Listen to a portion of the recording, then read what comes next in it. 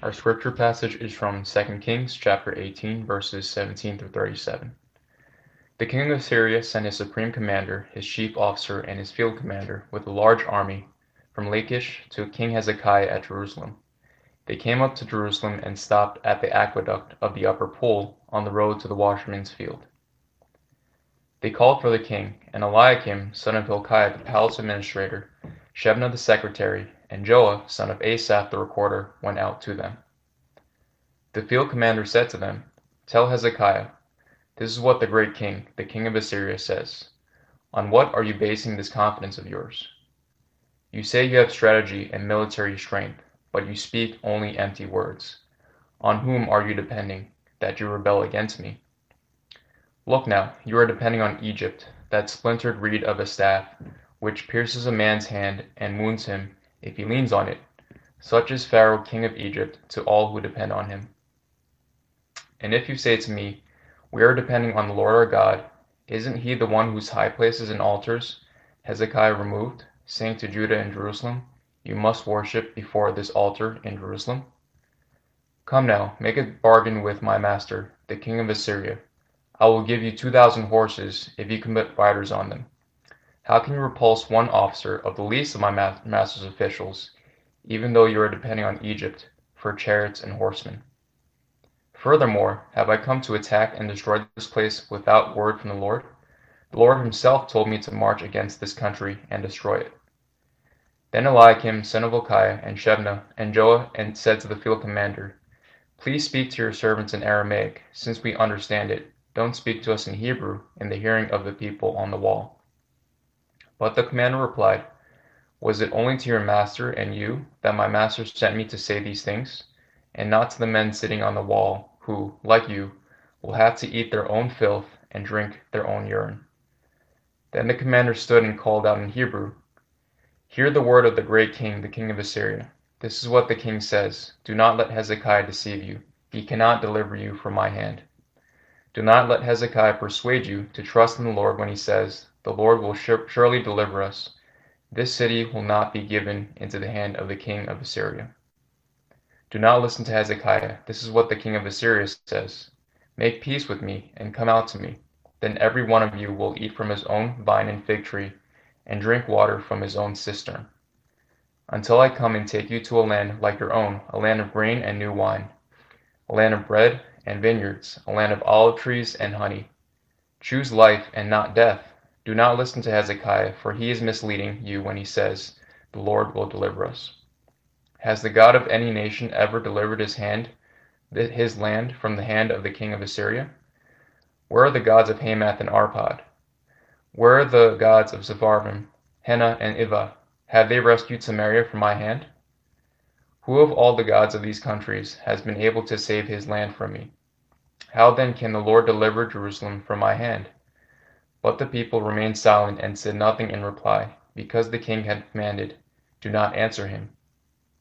Then Eliakim, son of Hilkiah, the palace administrator, Shebna the secretary, and Joah, son of Asaph the recorder, went to Hezekiah with their clothes torn, and told him what the field commander had said. Okay, amen. I too was blessed last Sunday with Pastor Steve Allen's message, especially its connection to the covenantal love we had been covering. Today we return to our 2021 opening series based on our church key verses. So in 1 Thessalonians, we see those three virtues, right? Faith, hope, and love. And we're devoting one series each.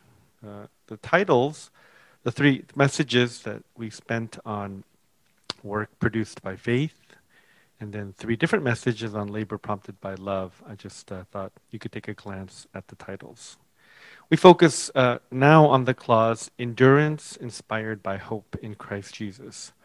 I'm trying to stick to certain major emphases that I shared at our last retreat, which, believe it or not, occurred about a year ago. Faith as our unconditional trust in God, a la Abraham, and love between follower of God and follower of God, exemplified by Jonathan and David. And then hope. Hope pointing towards our responsibility to the people of this world. That those of us who possess an undying hope in an eternal future are called in turn to offer that same hope to a dying world.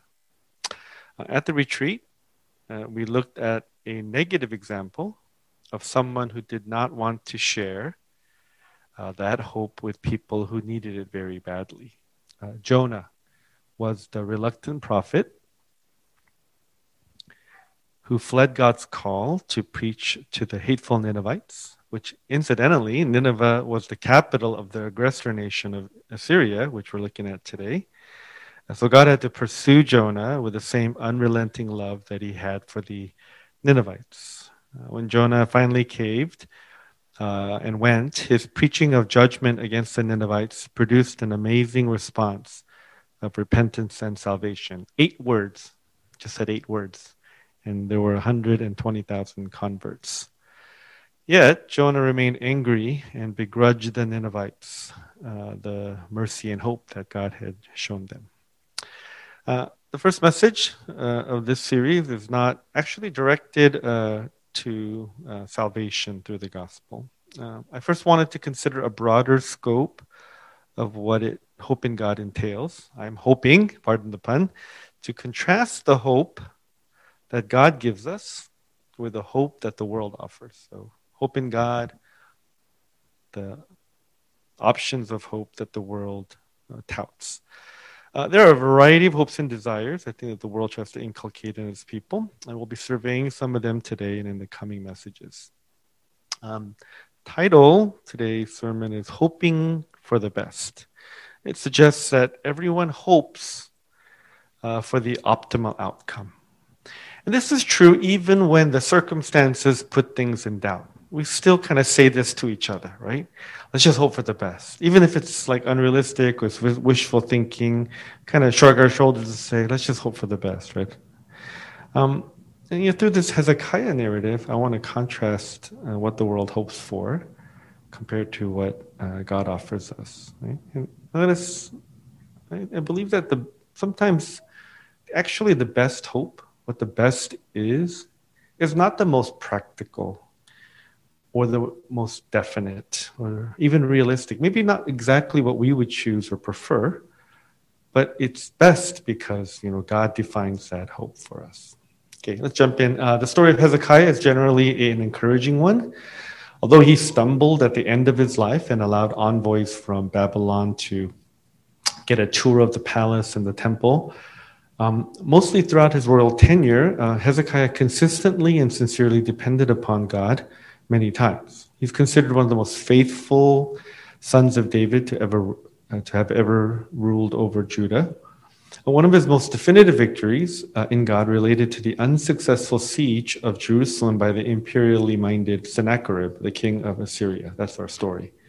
This militantly aggressive nation was hegemonic during this time. In fact, Assyria had just had taken down about a decade earlier the entire northern kingdom of Israel. It proceeded to wreak havoc all around, and eventually Assyria set its sights on Judah. Hezekiah did his best to battle Sennacherib, but due to the latter's prowess, Hezekiah had to submit to paying a large tribute, which necessitated removal of some of the gold by which Hezekiah had adorned God's temple.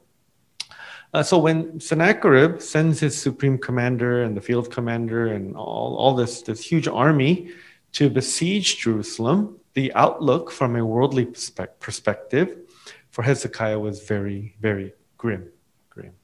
Yeah. Indeed, in the taunting speech that the field commander delivered, we find the main theme to be what? Despair.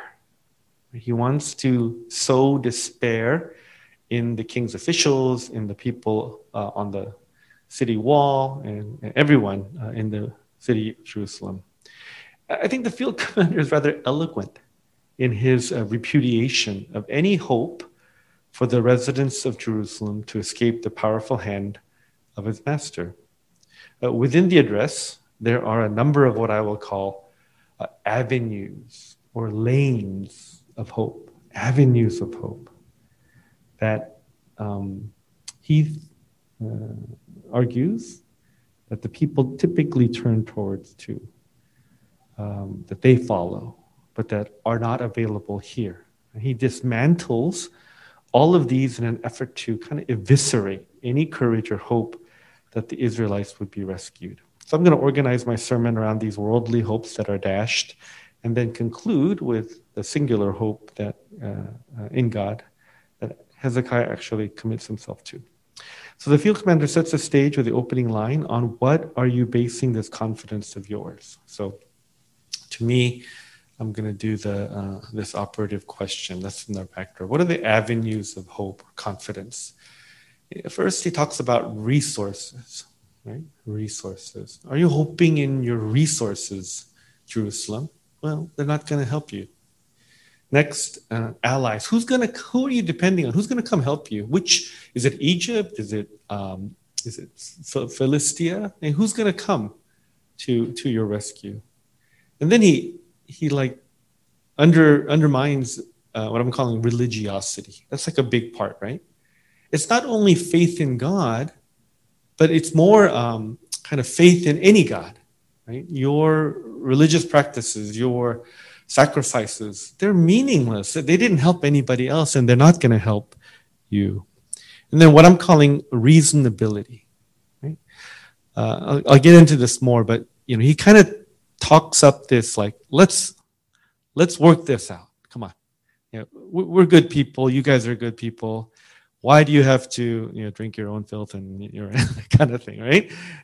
You can drink fresh water, right? Poland Spring, if you just kind of don't delay the inevitable. So all of these kind of practices and perspectives, approaches, I think, serve as kind of alternate avenues of hope, and they work many a time. That's why they're so ingrained in us. That's why the field commander can talk so, I think, effectively towards this. And that's why we relate to them in our time. And they're not mutually exclusive with God, all the time, but here it is. And I think ultimately they are, right? So I'll try to unpack that. The first, then, is this resources. In verse 20, part B, part A, he talks about strategy. You guys are relying on strategy and military strength. Right? In geopolitics, military might, troop strength, weaponry, skill level, all that kind of stuff. And strategy, right? In fact, Hezekiah kind of uses a strategy. At first, remember, if you look at like the Second Chronicles, the sister passage in Second Chronicles, it says that Hezekiah dammed up these aqueducts. So he was trying to kind of prevent the Assyrians from having easy access to a water supply, to kind of hinder or hamper their efforts. Yeah. Many people put their hope in resources. Financial resources, intellectual capital, human resources, relational connections, what have you, right? And that, like he says, it gives us confidence, it gives us hope, right? But he's saying here that those are empty words. You don't really have those resources. They're not going to help you, Hezekiah. You can't avail yourself of them. Anyone can claim to have a resource advantage, but the truth might be very different. I think America has been so confident for 200 plus years because of its amazing natural and human and intellectual resources. We've had so much, and it's been head and shoulders above other countries, and has added to our arrogance, our pride, our hope, our confidence in ourselves, right? But once adversity sets in, once you start depleting your supply, hope can start to, take a downward turn. I didn't read specifically, but I'm sure some of you are maybe well-versed, at least, maybe even in the thick of this kind of some of the stock wars, shorting and all that related to GameStop and Robinhood, that company. And I've read I think a couple places where people that have lost everything, right? They've lost hope. I think I read about one suicide related to it. Yeah. Resources are good. God sometimes gives us resources, right? But they're not meant to be our final hope. Second avenue of hope is to find an ally or a benefactor or a partner who come to our aid. This is common enough, right? And it could be a good thing. The commander says, "On whom are you depending that you rebel against me?" He's saying, what surrounding nation, what kind of mercenary army, what deal can you make, Hezekiah, that will stop, that will repel the invading Assyrian army? Yeah. Who's going to try to help you out so that the Assyrian forces have to be maybe split or divided? I think he assumes that Egypt is the most likely kind of helper. I tried to read up on it, and I don't think that Hezekiah ever actually depended on Egypt. Now, his forefathers, previous kings did, and I think they were probably the strongest nation other than Assyria at the time. But I really like this clever metaphor that the field commander says. He calls Egypt a splintered reed of a staff which pierces a man's hand and wounds him if he leans on it. He's not impressed with Egypt. Yeah. And he says, if you depend on Egypt, you're only hurting yourself. Now, this could be just typical trash talk from a pagan general, but there's wisdom, I find, in this vitriol. Yeah. Looking to human assistance alone in a time of great need cannot provide the solution we crave or we need. Human beings, institutions, nations, we're finite and imperfect. Even religious leaders, right, are not trustworthy ultimately. All of these human kind of means, you think about it, they're made of people just like you and me. And we know how imperfect we are, how sinful we can be, how limited we are. Yeah. And these are governed by and determined by forces which are not necessarily looking out for our own good. They prove and have proved unreliable in many a critical time. And we're seeing that in our own context, right? Our government, our scientific knowledge, even our democracy has begun to teeter and buckle under the weight of COVID and divisiveness. Gabe's opening, prayer, I just like, wow, he must have read my sermon notes, because, the way that he expressed it just kind of, in 30 seconds, what I'm spending 30 minutes on, he really captured that in the essence of that. Yeah. We have too long put our hope in. We have overly depended on artificial, right? Human-made ideas and things and organizations. And indeed, we've got many splinters, many injuries as a result. The third avenue was religion, or the commander tries to move on to disparage God as a potential hope.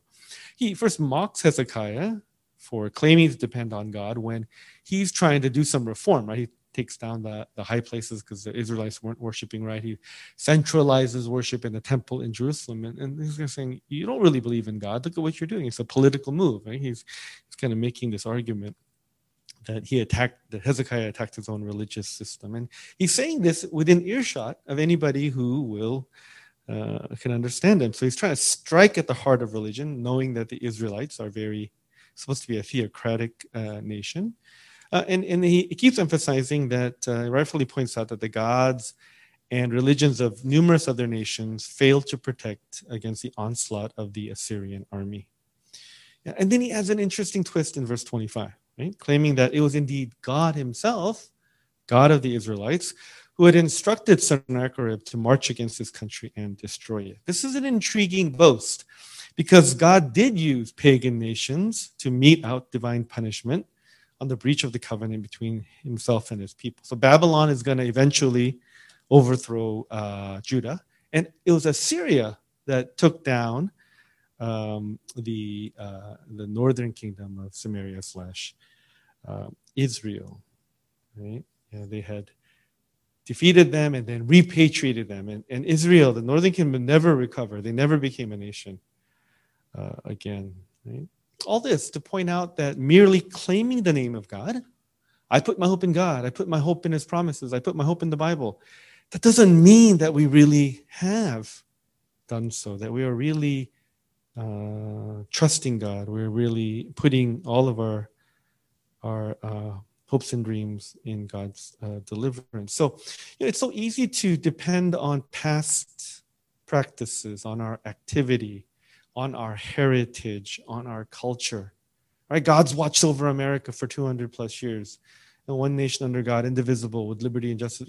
We can cite those things and we can even mean it.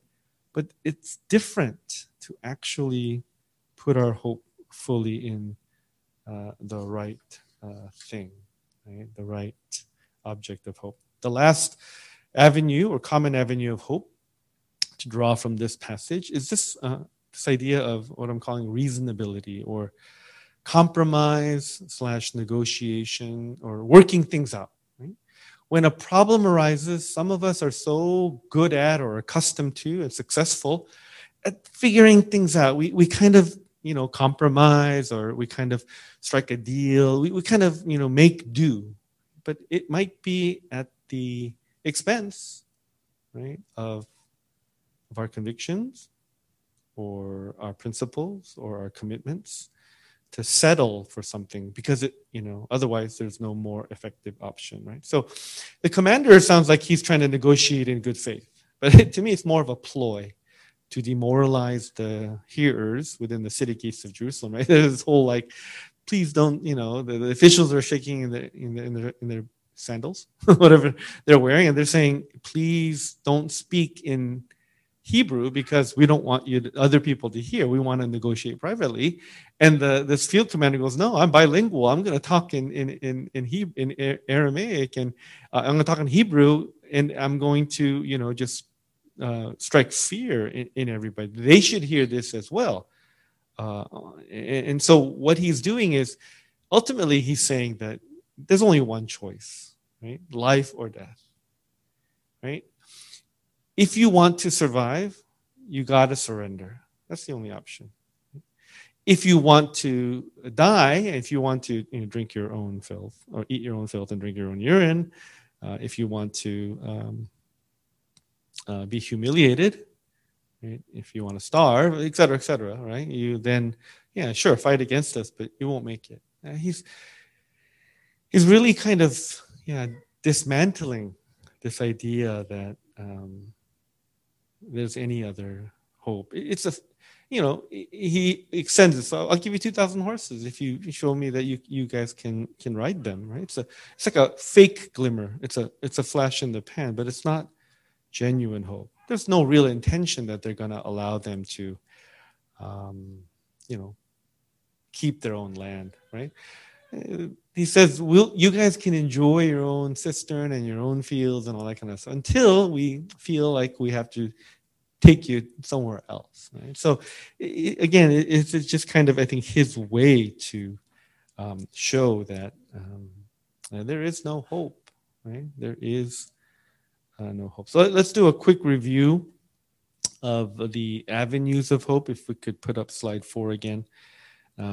These are worldly wise and effective, but here they are empty. Resources. Yeah. How much of your hope for the future, right, literally, might be in resources, like what you have, what you own, what you possess, what's in your bank account, what's in your portfolio. Allies. Maybe you have this incredible network of support, and LinkedIn is, you're one of the biggest LinkedIn pages, whatever. You have that as, that's my fallback. If I lose my job, if I have health issues, if I, find myself isolated, these are the people that will come to my rescue. Religiosity. I've been going to church for all my life. I've been doing this. I've been doing that. I've helped people. God's should remember that. Right? And I believe in God. right? I give money to the church. There's many things that we can say about it, and yet when we look at it, we are not, right, really putting our hope in God. Reasonability, right? You can, finagle. You can kind of position. You can kind of work these things out. But it's not real hope in God. So, what the field commander is doing is actually pointing out the utter hopelessness of all these avenues. So, he kind of did my work for me, I think. By the process of elimination, he's saying the only thing is to submit to Sennacherib. There's really no other hope. It's kind of like Dante's warning in the poem Inferno, emblazoned on the entrance key to hell. Abandon every hope, all who enter here. Right? That's what the commander wants the Israelites to feel, no hope.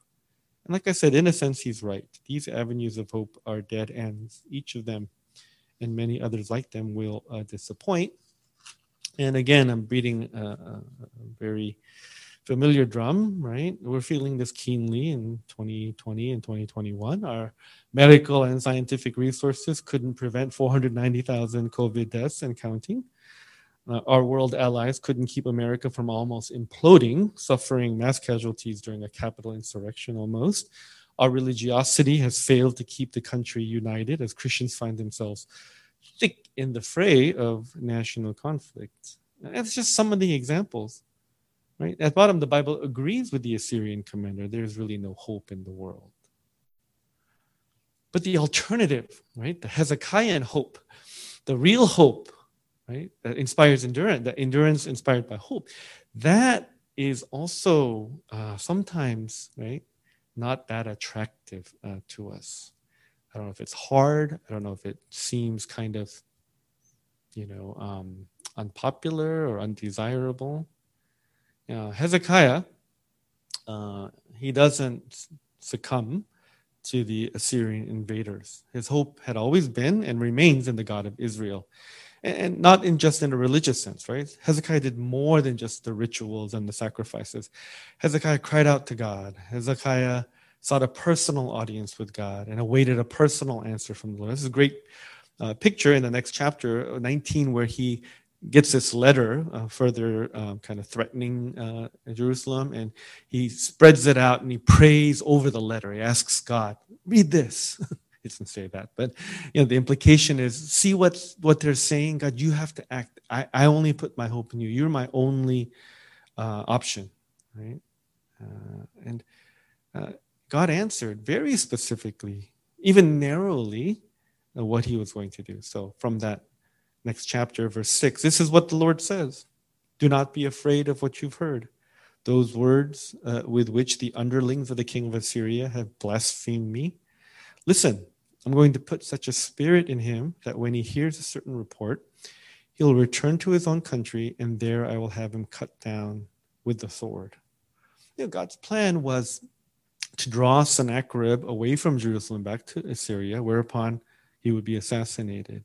Right? This is the hope that Hezekiah and the people are supposed to commit themselves to. Now, if you're like me, I think this is so far-fetched. What? You're going to do what? You're going to put a spirit in him so that he's going to hear a report, he's going to retreat or withdraw, and then, we're talking about the most powerful man in the world at that time. Right? He's going to have bodyguards, he's going to have security protocol. It's been nigh impossible to get at him, let alone kill him. Right? And even if Sennacherib is out of the picture, what about the huge Assyrian army? Right? And the worst thing is, there's not much details. There's no way for Hezekiah to confirm this, right? There's no specifics about which foreign large troop movement will there be, right? What's the timing of the withdrawal? Will it happen in 1 month, in 3 years, And there's no details of the assassination. Who's going to do it, and how skilled are they? Are they Navy SEALs, or are they the Green Beret? There's not that kind of detail, right? Yeah, and yet Hezekiah is expected to set out on this avenue of hope. He's supposed to put all his hope eggs in that one basket against all odds, contrary to conventional wisdom, not to mention, very little in terms of detail. Yeah. But as I thought about it, I go, this actually is kind of the nature of Christian hope. We typically don't get a lot of details, right? We aren't told the exact time when God will make good on a promise. We aren't provided much by the way of resources or strategy, right? It's just kind of a big, don't worry about it, right? Put your hope in me. I think the main feature of Christian hope is simply that God is the hope, right? He's the one we should put our hope fully in. He promises to make a way, even though we don't know what that way is. He guarantees that his purposes will be accomplished, although we don't get much explanation. He pledges himself to see to our ultimate good, even if we're not sure what that good is. He avers that he is in control and that he will take care of everything, even though we don't know when and how. So to me, it suggests that the outcome or the result or the situation or the thing that we're called to put our hope in that's not the key idea. That's not where we should put our hope. Our hope is in God, in God's person, in his character, in his power, in his trustworthiness, in his promises, in his faithfulness. Yeah, that's why, at least to me, much of what God promises can seem implausible or at least risky, right? This is a risky proposition that Hezekiah doesn't do anything but wait until God does this kind of really crazy plan. And I'm wondering if it's intentional on God's part. That if it's too easy, if it's too sensible, if it's too rational, if it's too understandable, too doable, I would tend to put my hope in that thing, in that promise, in that outcome, in that would be where I put my hope in, and I would take my eyes off of God. But God says, just keep your eyes on me, and you'll see that I'm going to make this work out. Right? So, these other avenues of hope that we've been talking about, they're realistic, they're achievable, they're desirable, and God's promise seems pretty out there. So unless we have a robust, vibrant hope in God Himself, God directly, I think that we tend to kind of go back to these more practical matters, right? And I think God hides His hand, maybe way too often. Actually, in chapter 19, what happens is that the next day or that night or something, very soon, 185,000 Assyrian soldiers are wiped out by the angel of death sent by God. Thanks for telling me that this is how you're going to do it. I would have been a lot more confident if I had known that particularly.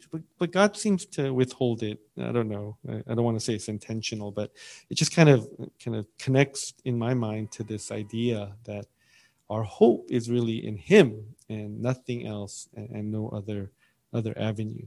Right? Our series catchphrase is endurance inspired by hope. And endurance is one of the hardest aspects of hoping, right? But it's inherent in the idea. I read I read a definition of hope by a public policy commentator, Catherine Kirsten, who stated hope as a patient expectation that good will ultimately prevail. Let me read that again. A patient expectation that good will ultimately prevail. So you get that word patient expectation, right? There's a waiting, there's the endurance there. I actually would Christianize that by replacing good with God and then expanding it a little. So to me, Christian hope is a patient expectation that God will ultimately prevail for our good. Yeah. So, God's in control. Look to Him for hope. But that hope will result in our goodness, something good for us. That's kind of in a nutshell. I kind of liked thinking of it in that way. So there we see patience, waiting, endurance. There's no getting around the timing issue. Hope requires waiting. Sometimes it's for a short while. Other times it's for a very too long of a time. But again, hope in God protects us from being enslaved to the immediate or the urgent solution. We can persevere, we can endure if our hope is in God alone.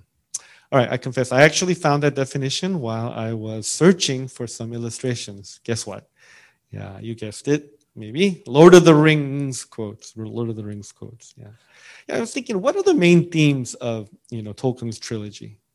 Good and evil. That's strong. Death and immortality. Fate and free will. Danger of power. Even Christianity kind of works its way in, right?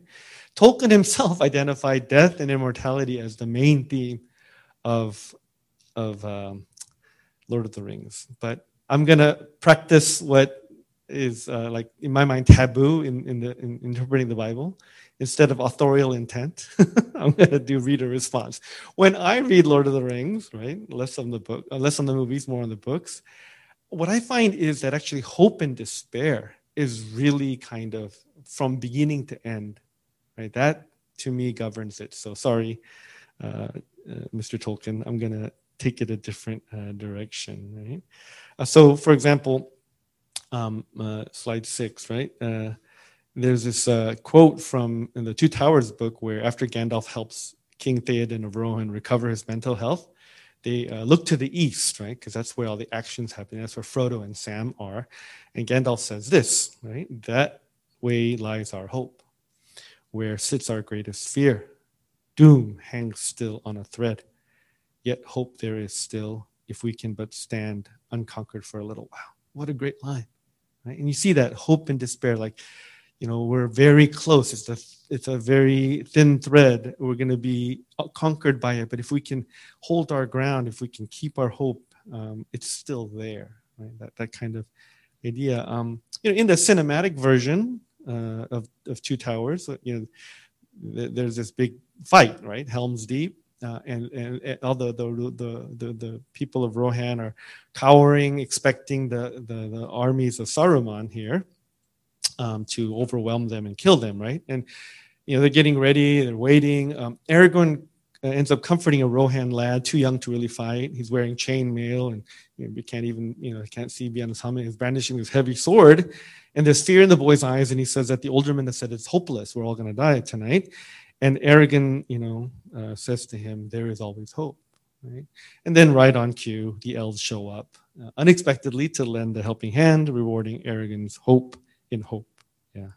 That's not in the book, so it's not as authoritative as me, but, I am not averse. I'm not against using it if it helps my message, hopefully. Yeah, hope and despair to me are all over the place. These dual narratives, the kind of the sense that the men of the West and all that is being overwhelmed by Sauron's forces, but these two tiny halflings, Frodo and Sam, they are journeying to Mount Doom, right? They're gonna try to fix it all, right? It toggles back and forth, if you read the book. So, in my mind, that's hope and despair, hope and despair, hope and despair. Right? Let me go back to Catherine Kirsten. The fellowship confronts its trials with hope, not despair. This is why its quest ultimately succeeds. Despair paralyzes man's powers, sapping his energy and creativity, while hope inspires strength and resolve. Likewise, hope liberates human beings from the otherwise overwhelming distractions of fear and uncertainty. It gives them courage to pursue a great goal and to strive to become worthy of it. Center of the American experiment. Gabe's opening paragraph in his prayer. Right? My final geek point about Lord of the Rings is a footnote from apparently an earlier draft of the book by Tolkien that they found. He apparently gave heroic names to Frodo and Sam. Right? If you could put up slide 8. I'm not going to pronounce these elvish names, but look at what they mean. Frodo's name, right, means endurance. This name that's given, Frodo, it means endurance beyond hope. Hey, that's almost our title. And then Sam's is hope unquenchable. Even Aragorn was given a name as a child, and I can pronounce that one, and Estelle, hope. So the first two names don't appear in the book in the final draft, published version. So but I want to argue that Tolkien was thinking along in those terms, right? That they do represent this kind of unquenchable hope, this endurance beyond hope, this kind of hope in something good. Of course, I need to bring it back to God, right? Bring it back to God. That's Hezekiah. He doesn't He's not really asked to put his hope in strategy, in allies, in his negotiation ability. He's, Isaiah, the prophet at the time, and God himself says, yeah, put your hope in God, right? And, I think Hezekiah is inspirational. He gains confidence in what God says. He's secure in God. Hezekiah will wait it out. He will endure. He will not give up or compromise. Perhaps he knows God too well. This is just like God to bring about these kinds of global sea changes, right? In an unexpected and a miraculous, even surgical way, and purposeful, right? So not only would Assyria be dealt a fatal blow, but Israel would be delivered, right? Hezekiah's fame would increase, right? And the hope of the people would burgeon towards God. So let me close with 2 Chronicles 32, verse 7. Be strong and courageous. Do not be afraid or discouraged, because the king of Assyria and the vast army with him, for there is a greater power with us than with him. With him is only the arm of flesh, but with us is the Lord of God to help us and fight our battles. And the people gained confidence from what Hezekiah, the king of Judah, said. The Lord our God, we have the Lord our God with us. That's our hope. Let's pray. Take a few minutes to reflect and pray of what the Lord may have spoken to us.